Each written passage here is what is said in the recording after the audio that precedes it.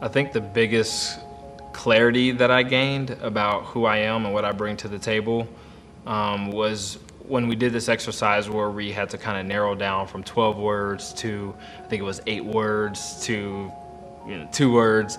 And we finally found these 2 words that really identified who we were, and it really became kind of like a rally cry for us, and mine was restoring value. And so the thing that I had learned about myself through the process was that something that not only do I not just enjoy doing it, but something that actually sets my life on fire is being able to restore value to other people. And when I see people who feel like they don't have value, helping them to see the value that God has assessed to them. My 2 words are simplifying situations, and my purpose is to help others eliminate distractions and elevate what matters most. And how that has worked out in my life, or I'm living that out right now, is living with margin. Have gone through relationships and tasks and everything within my life and prioritized those, and pruned back a lot. So I live with white space now where I'm available to people and to Jesus. Going through the process, my 2 words were restoring alignment. And that could be physical alignment, or even spiritual alignment, as far as that goes. In God's power, He basically works through me. I'm just an extension of God. And I love that He uses me as a vessel, and that I can help people restore their alignment. I've been as far as what I do for a living is help people get back to function physically. And sometimes I gotta balance their muscles. Sometimes I've gotta realign their adjustment to make sure they're in line so their muscles work properly. And so these 2 words were just like, wow. God, you are speaking directly to me, because I don't know who else that would have pertained to but me. And then he kind of basically said, your life call was aspiring holiness, exist to restore alignment, build community, inspiring passion, cultivating the fruits of the Spirit, honoring God's will. So when I would write down the words, I felt like they were God's words, not my words. I mean, I don't speak like that at all, but it's pretty awesome. My 2 words, I came down to cultivating family. And that, I really thought about both words, but what's the one thing that I enjoy doing most is being with my family, being with your family, getting to know other people's families. But family can also be brought into your neighborhood family, your school family, your church family, and your biological family, as well as adopted, friend family. And so it's just really neat when we're together. I love including everybody. So having that inclusive family feel everywhere I go. And I really debated on cultivating versus creating, but it's not that I'm looking to start something new everywhere I go. I'm really just wanting to feed into and hopefully enrich, make connections, whether it's with me or connect other people, but just really cultivating family and that getting deeper and being really genuine with everyone that we come across. The clarity that's come into my life as a result of that has really been just knowing that there is something that is more clear about my purpose in life than I'd known before. And it's really given me a sense of, whether it's in my business or in my family, tying back some things to what decision do I need to make here. And it's really an example that I can think of is I was invited to help lead worship in the kids area. And it was one of those things that there's a lot of good things I can do that can get in the way of the great things. So I started asking the question, if my 2 words are unleashing potential, how do I have that invitation become something that I maximize that? So I talked with him and I said, hey, if my son can play keyboard with us as we lead worship, that becomes a big win. And so I'm going to maximize the opportunity rather than just be busy with one more thing. So it's really given me something to ground myself to so that I can make choices about what am I going to pour myself into in personal life, professional life, and other things.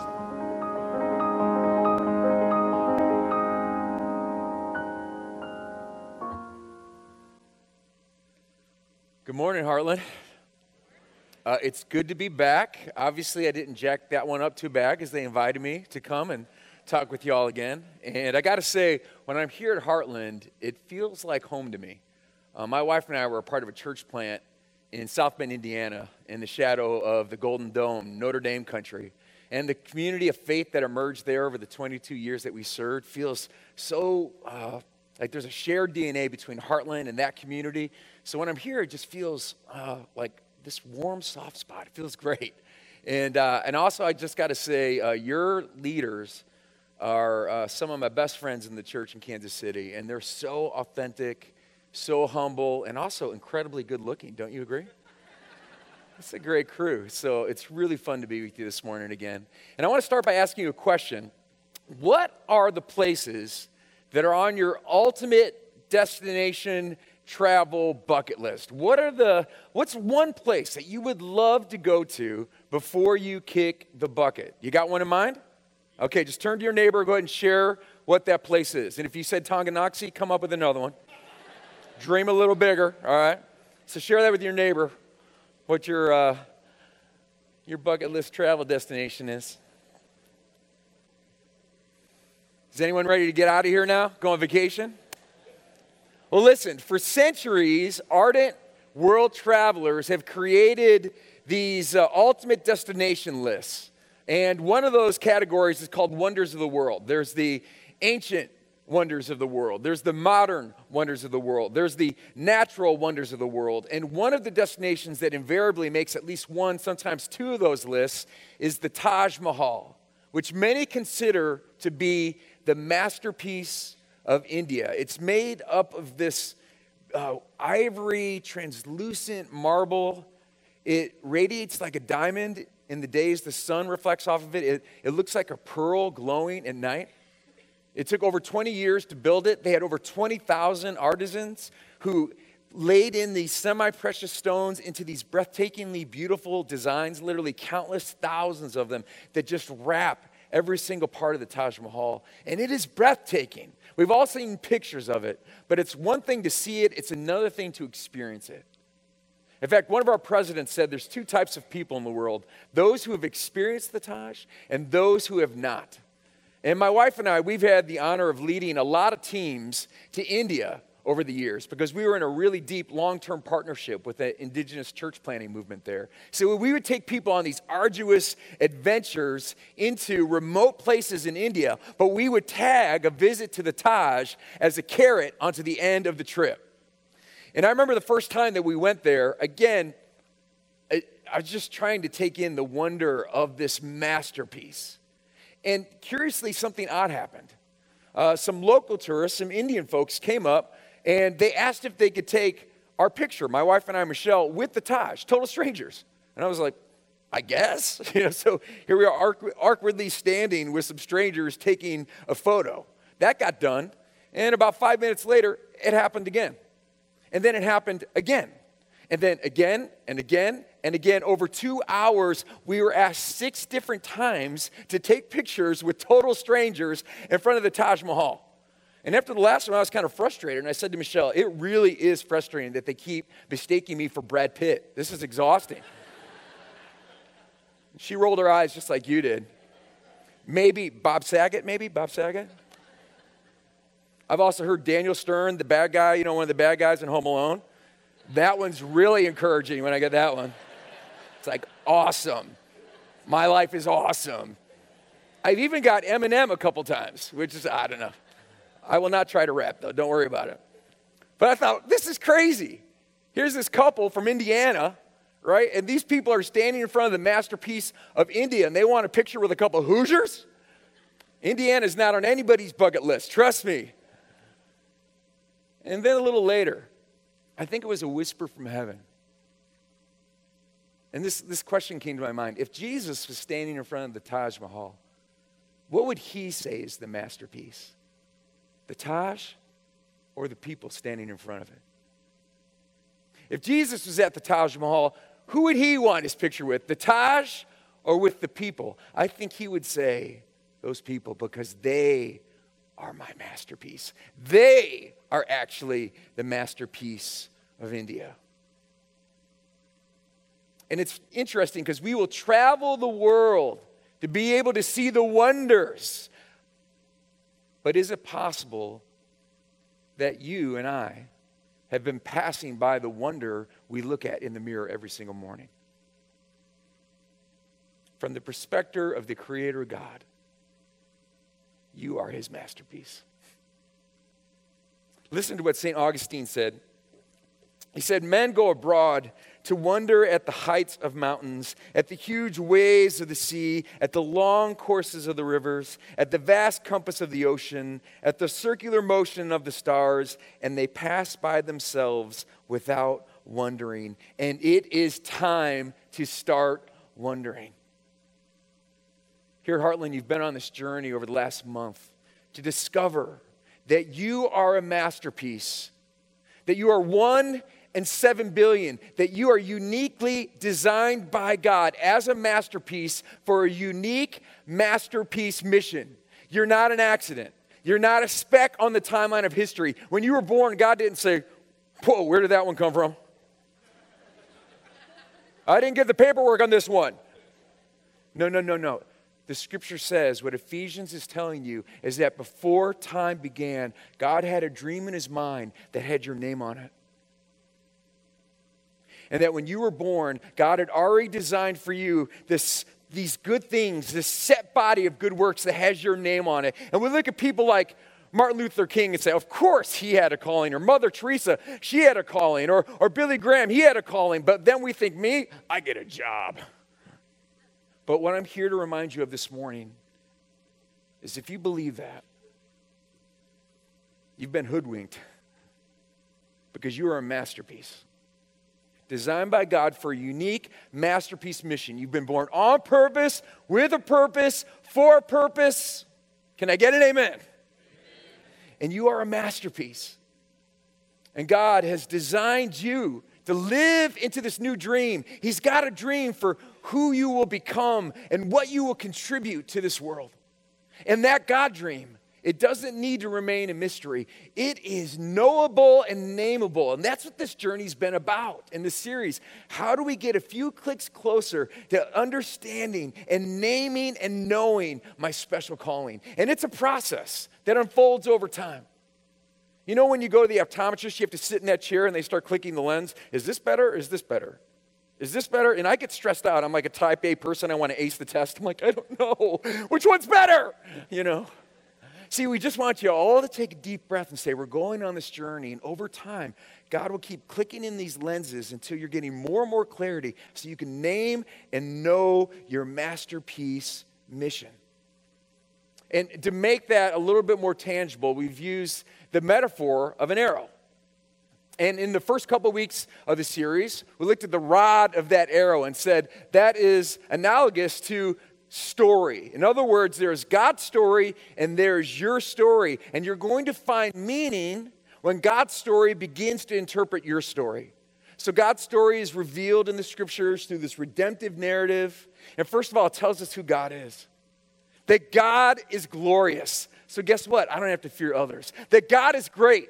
So I don't have to be in control. God is good, so I don't have to look elsewhere. And God is gracious, so I don't have to earn it. God is great and glorious and good and gracious. And aren't you glad to hear that this morning? That's who our God is. And the scripture reveals to us who God is, but not only that, what God has done and what God is doing. And what God is going to do. He's redeeming and he's restoring all things, and we get to join him. And if we know who God is, then we can know who we are. And see, our story begins to take on significance and meaning as we interpret it through God's story.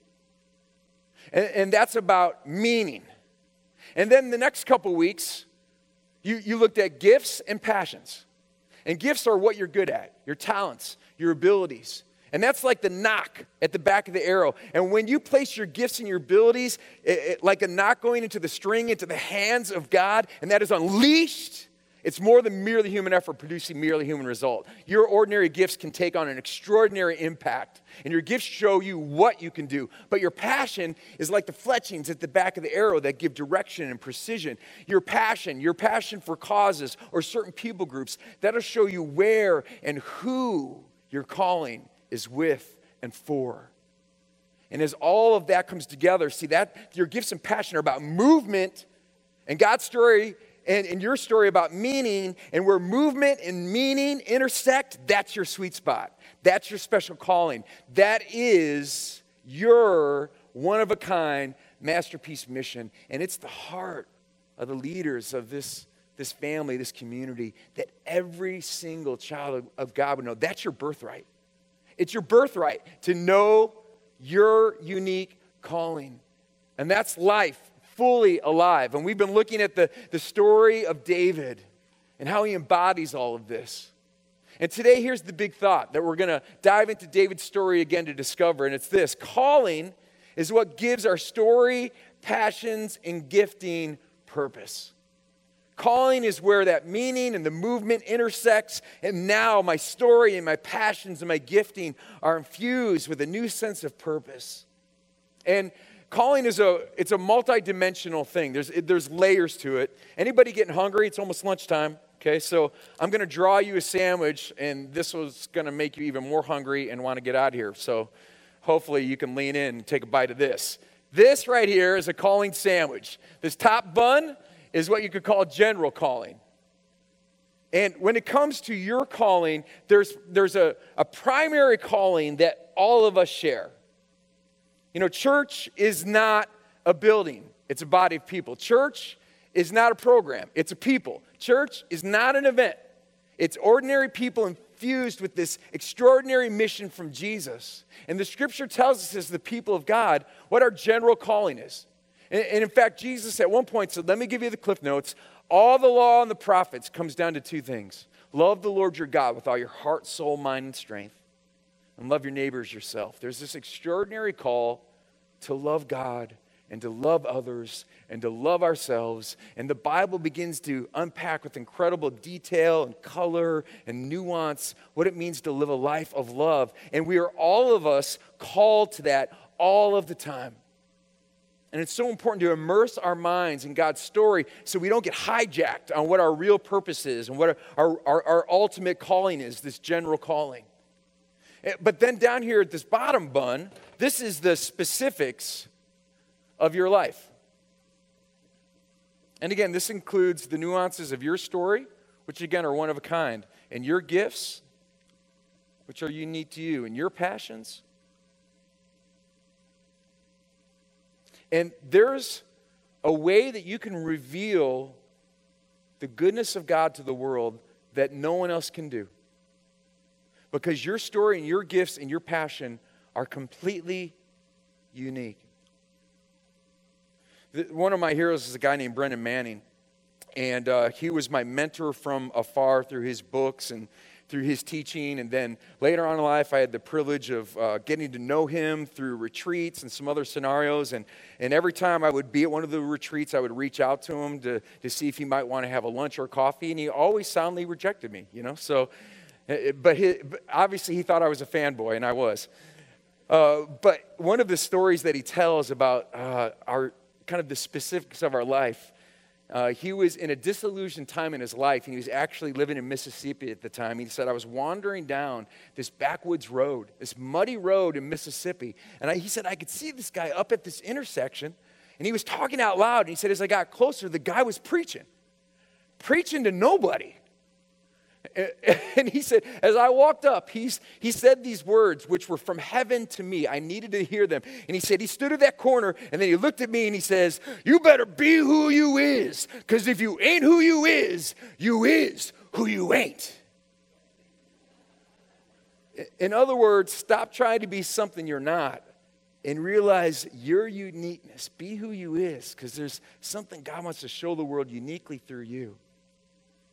But these aspects alone need to be infused and pulled up towards this general calling. And see, when these two forces start to intersect, when the specifics of your life begin to intersect the general calling and the mission of God, in this middle zone right here, this is where your special calling will begin to emerge, your masterpiece mission.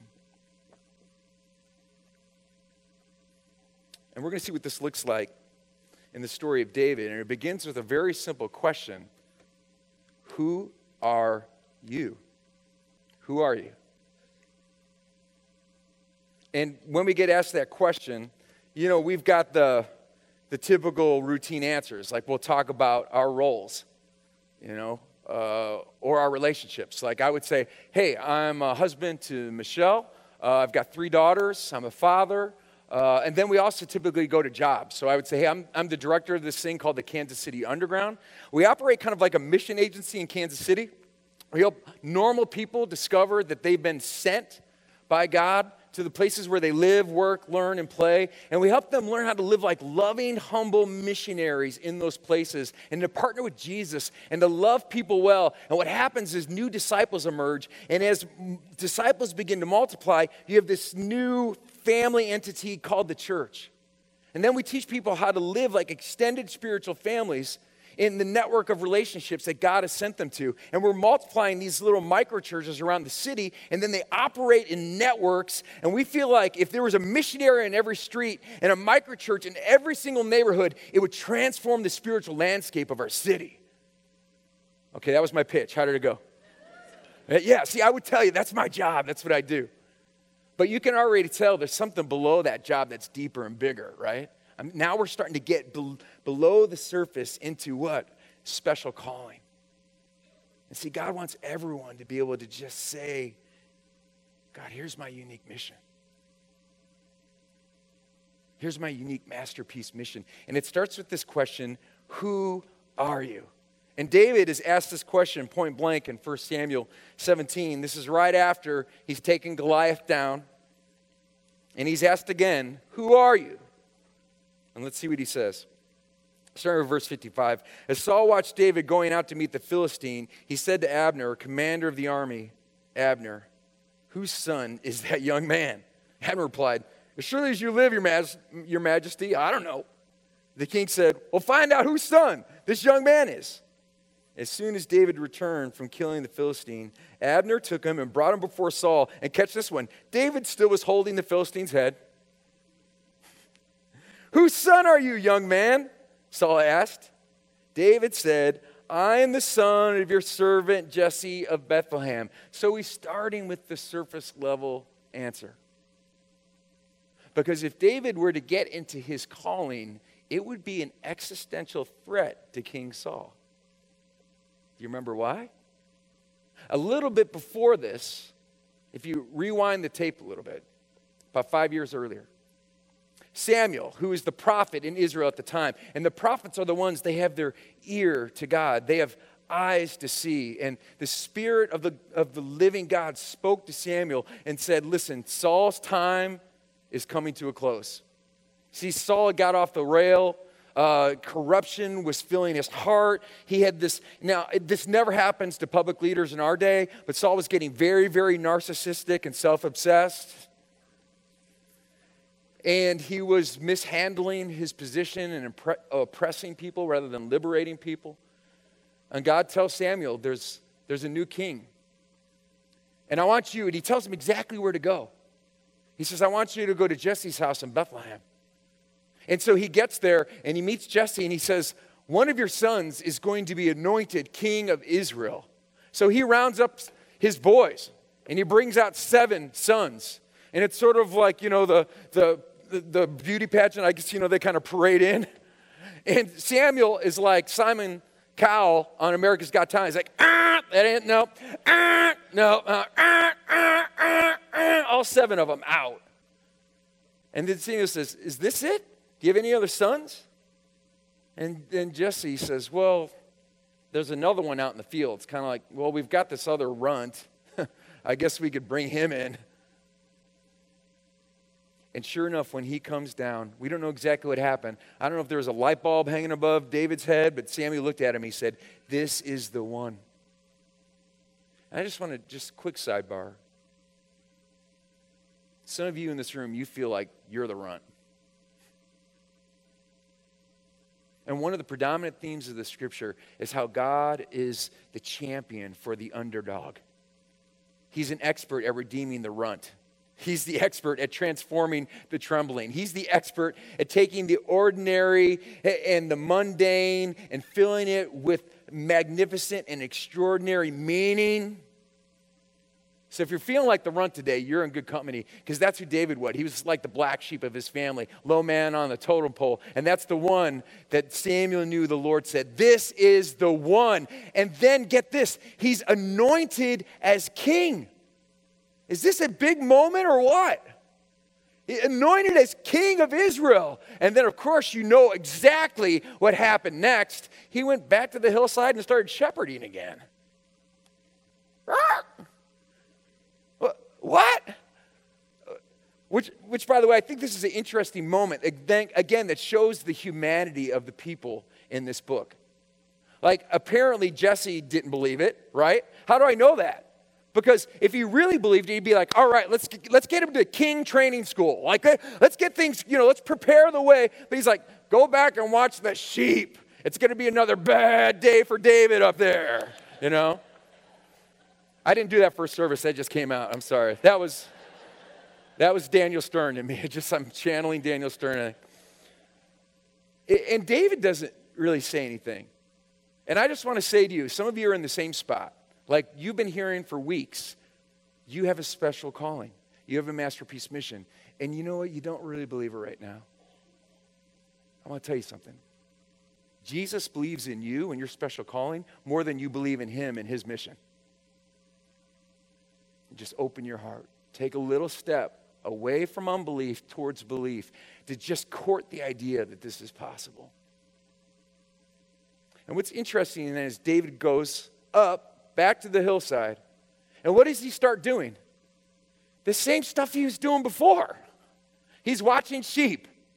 He's learning how to use his sling to protect the sheep from the wolves and the bears and the mountain lions. Apparently, he played the harp, because later on we find out that he's a very skilled musician and songwriter. So he's learning to play the harp. This does not sound like the resume for a king. It sounds like the pastime of a hippie. But what's interesting, if you think about his story, 5 years later, when he gets called out from the hillside to basically deliver food to his brothers, it's still a mundane mission. Take the Taco Bell to the front line, And then he gets there, and there's this moment of revelation that he's called to run to this battle against this giant. How did he win that battle? Does anyone remember? What did he use? What was it? A sling. And where did he learn how to use this sling? Oh, up there when he was anonymous, when it was just a mundane part of his everyday job. And if you've looked at your Bible, you'll notice right in the middle is the book of Psalms, which is literally how billions of people to worship and to pray. And you know who wrote a bunch of those Psalms? David. And do you imagine he learned to play them on his harp? And where did he learn to play his harp? Up there when he was anonymous, doing his mundane, everyday job. And David would be known as the shepherd king, the warrior poet. And guess where he was being trained? When he was anonymous, known by nobody, up on a hillside, doing ordinary stuff. And what's fascinating is between David's anointing as king and his inauguration as king, guess what? There's 1, 2, 3, 4, 5, 6, 7, 8, 9, 10, 11, 12, 13, 14, 15 stinking chapters. That's a long time. Where it seems like, is this going to happen? And he's in limbo, and it feels like he's still stuck, out on some cul-de-sac on the back 40, not going anywhere. And if you feel that way, know you're in good company. God always takes his people on that journey. No one gets to skip the 15 chapters. The 15 chapters are essential. We need the 15 chapters. And again, we're back to David's story here. He understands his general calling. He's called to love the Lord, his God, with all of his heart. He's called to honor his parents, and they've told him that means you're a shepherd. And so he gives himself to that. And while he's up there, he's learning to love God, and he's building an intimate life of prayer and worship. And he's learning the skills of his trade. And even though nobody notices and his dad thinks he's a runt, he's still doing it to pursue excellence because God is worthy. And down here, there's all these specifics of his story that are coming together, but you're going to begin to see how these start to intersect, and it reveals his unique special calling. And that becomes apparent at the moment of Goliath, but it was happening long before that in those invisible 15 chapters. And see, one of the stereotypes we have about calling is we always think it's going to hit us like a bolt out of the blue. Like, bam! Like, we're going to be like Ariel emerging out of the water. Oh, oh, you know.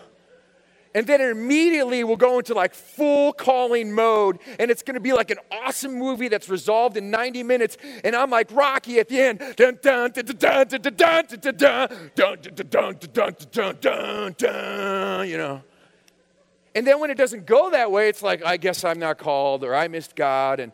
But that's not actually a really thorough reading of how this works in the Bible. I mean, I could show you a lot of other examples. Like Moses had to, guess what he had to do too? He had to be a shepherd for a long time. I mean, you could go through a lot of these stories. And see, in those 15 chapters, between where God plants the seed of the calling and where it begins to break through the surface to become a mighty oak, that in between time is where God is doing what I think is his best work. He's like seasoning us, and he's developing our character. He's making us people that can be trusted. Not perfect people, but people that are growing in emotional and spiritual and relational maturity, so that when we get the positions and we get the breakthroughs, we don't go the route of Saul and make it all about me and make it some kind of narcissistic, addictional kind of fix that, where it's about my popularity, or it's about my likes, or it's about my income, or it's about the corner office, or it's about fill it in the blank. No, during the 15 chapters, he is training us and he's equipping us. There's mundane things to us, but later on, they're going to become extraordinary tools in the hands of God. And it's in those 15 chapters that we learn to begin to love God for God's sake. We stop treating God like some cosmic vending machine in the sky, and if I can just do the right rain dance and shake the machine the right way, I'll get what I want out of it. I begin to realize, no, actually God is the treasure. God is the prize. And if I have him, I have everything I need and everything I want. Like David, we become people after God's own heart. It's in those 15 chapters we begin to learn we are not what we do or what other people think about us. We are who Jesus says we are. Beloved children of God, and that we're forever situated in that identity, not because of what we do, but because of what Jesus has done. Forever situated in his mercy and his love. And now I'm not pursuing my calling to prove something to myself or to earn something with God or to make a big statement that everybody will notice. No, it's not coming from that place, because inside now, because of the 15 years, if I cooperate, I'm in a very restful place. Because I know I'm God's beloved. And I have everything I need. So now I can just join him freely to be a part of what he's doing in the world. And David, in those 15 chapters, he played actually a lot of different roles. He was a shepherd. He was a musician for the king. He was a hero, a military commander, a husband, and eventually king. But I want you to listen to the words he wrote in Psalm 131. This will show you the kind of thing that happens in those 15 chapters. He says, "My heart is not proud, Lord. My eyes are not haughty. I do not concern myself with great matters or things too wonderful for me, but I have calmed and quieted myself. I'm like a weaned child with its mother. Like a weaned child, I am content." Israel, put your hope in the Lord, both now and forevermore. He's saying, I'm a beloved child of God. God is my father and my mother. I'm content. I know who he is. I know who I am. I'm not trying to prove anything to myself or the world anymore. And in those 15 chapters, he's going to take you through all sorts of roles, but he wants to ground you in your identity in him. And in those 15 chapters, you'll have a greater and greater ability to name and know your calling. You're going to begin to see that golden thread running through all the chapters of your life and realize there's this incredible partnership that God designed you for with Him that will bring His influence and impact into the world, and it will bring you your greatest joy and fulfillment. And see, right now, where I'm at with the Kansas City Underground, after 25 years of pursuing my calling, I can see that literally all of it, even the really crappy chapters, how important they were to prepare me for this moment. That church I helped plant became a really big church. And it was like strong liquor, and it got to my head. And I started to think I was my performance as a preacher. I was the number of people who were attending. And it's almost comical, isn't it? Isn't it funny how we all fall into these cliches in our own arena? But I wasn't seeing it. And I had some undealt with business, like wounds from my past that I was trying to fix through my work and performance and affirmation. And guess what happened? It train wrecked. And I hurt my marriage profoundly, hurt my kids. And I had to go down into the basement of my soul with Jesus and start all over again. And He started to heal those wounds that I had just been ignoring for so many years. I started to get into really authentic community where they saw the good, the bad, and the ugly. And I look back at that time where I had to quit. I actually had to quit my job. That's how bad it was. And I felt like God put me up on the hillside, just an invisible dude. And He got me to the place where, guess what? I didn't need anything else. I remember sitting on my porch one Christmas, and the snow was coming down. And I thought, man, if I can just be a faithful husband and father and love my neighbors well and be faithful to you, Jesus, it's all I need. And now I look at what I'm getting to do today, and my wife and I, the sense of unity that we have. And we both have this sense, this is the thing Jesus has been preparing us for our entire lives. And what I'm telling you is I'm not special. Some of you, you're maybe in your train wreck stage where I was 7 years ago, and I just want to tell you, you're not done. Your calling is not canceled. And He wants to redeem it. He wants to take all that broken stuff and transform it into something useful and beautiful. So there's two things I want to say in closing. One, you have a masterpiece mission. Please believe it. Don't pass by the wonder that you look at in the mirror every morning. Number two, remember the 15 years. Remember the process. And you've been given some amazing tools over these last few weeks. But in closing, I want us to take us back to the most primal way we discover our calling. And that's by going back to our designer. And I want to introduce you to something that in the Kansas City Underground we call the original design prayer. You all have heard about the unique journey here, which helps you discover your special calling. We have a whole team in the Kansas City Underground that's called the Personal Discovery Team, which is all about helping people discover their masterpiece mission or their calling. And one piece of that is something we call the original design prayer. See, we have lots of assessments and tools to help people get a sense of, how they're gifted. Like we do Strength Finders and Enneagram, and we use DISC and all these other assessments, and those are great. But when you get right down to it, the most powerful source for discovering your personal calling is actually the voice of God. So we're going to create some time to pray. I'm going to lead you through this original design prayer. And we're going to start with the time of just calming ourselves. And we're going to do that. I'm going to pray through Psalm 131 to just take some deep breaths, to slow down, for us to really be present. And then I'm going to pray after that, like that all the other voices would be quieted, like that voice of the inner critic that's always yelling at you. I'm going to pray that gets quiet. Or some of us have a voice from someone who's been influential in our life who's now become this like toxic script in our head. I'm going to pray that gets quieted, like everything else will get quieted. And then we're going to pray this very simple prayer that asks our loving God to speak directly to us about our design. So if you will, close your eyes and just try to become present. It might help you to actually use your imagination to picture what is true or what is real. And what is true and real is that Jesus is present here right now. He's fully present. So Perhaps it'll help you to picture his face. I'm going to pray through Psalm 131, and you can just sink down into this, into a place of calm. And let me pray for us before I read it. Father, I ask right now you just quiet our hearts and our thoughts so we can hear from you in this time. I ask that you'd use this time to bring each one of us to a place where we can hear you clearly. Now make this psalm your prayer as I read it. Oh Lord, my heart is not lifted up. My eyes are not haughty.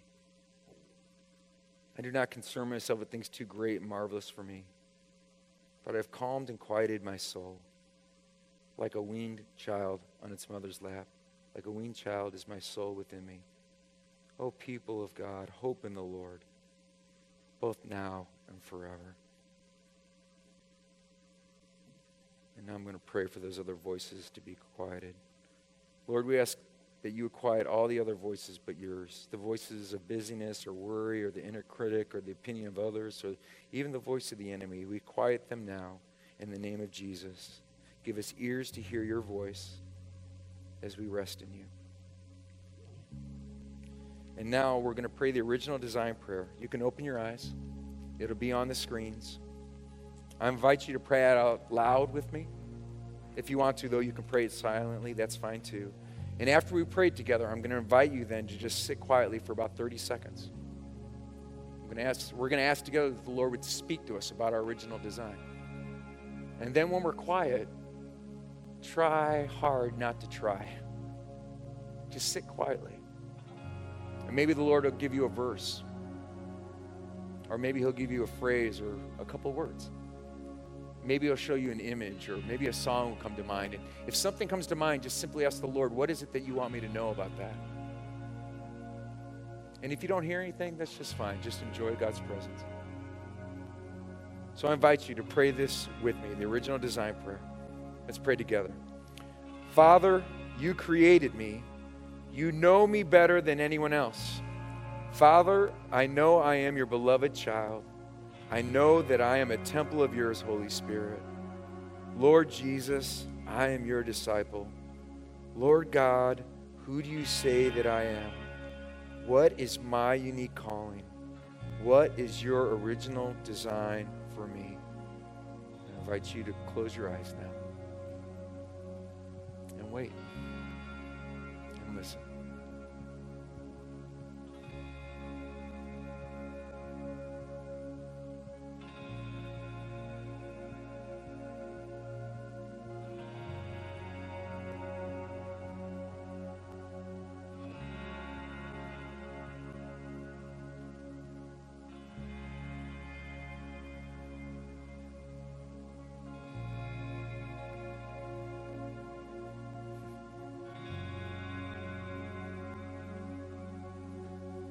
Lord Jesus, I pray for every single person who heard something today. Lord, that I pray that whatever is of you would stay.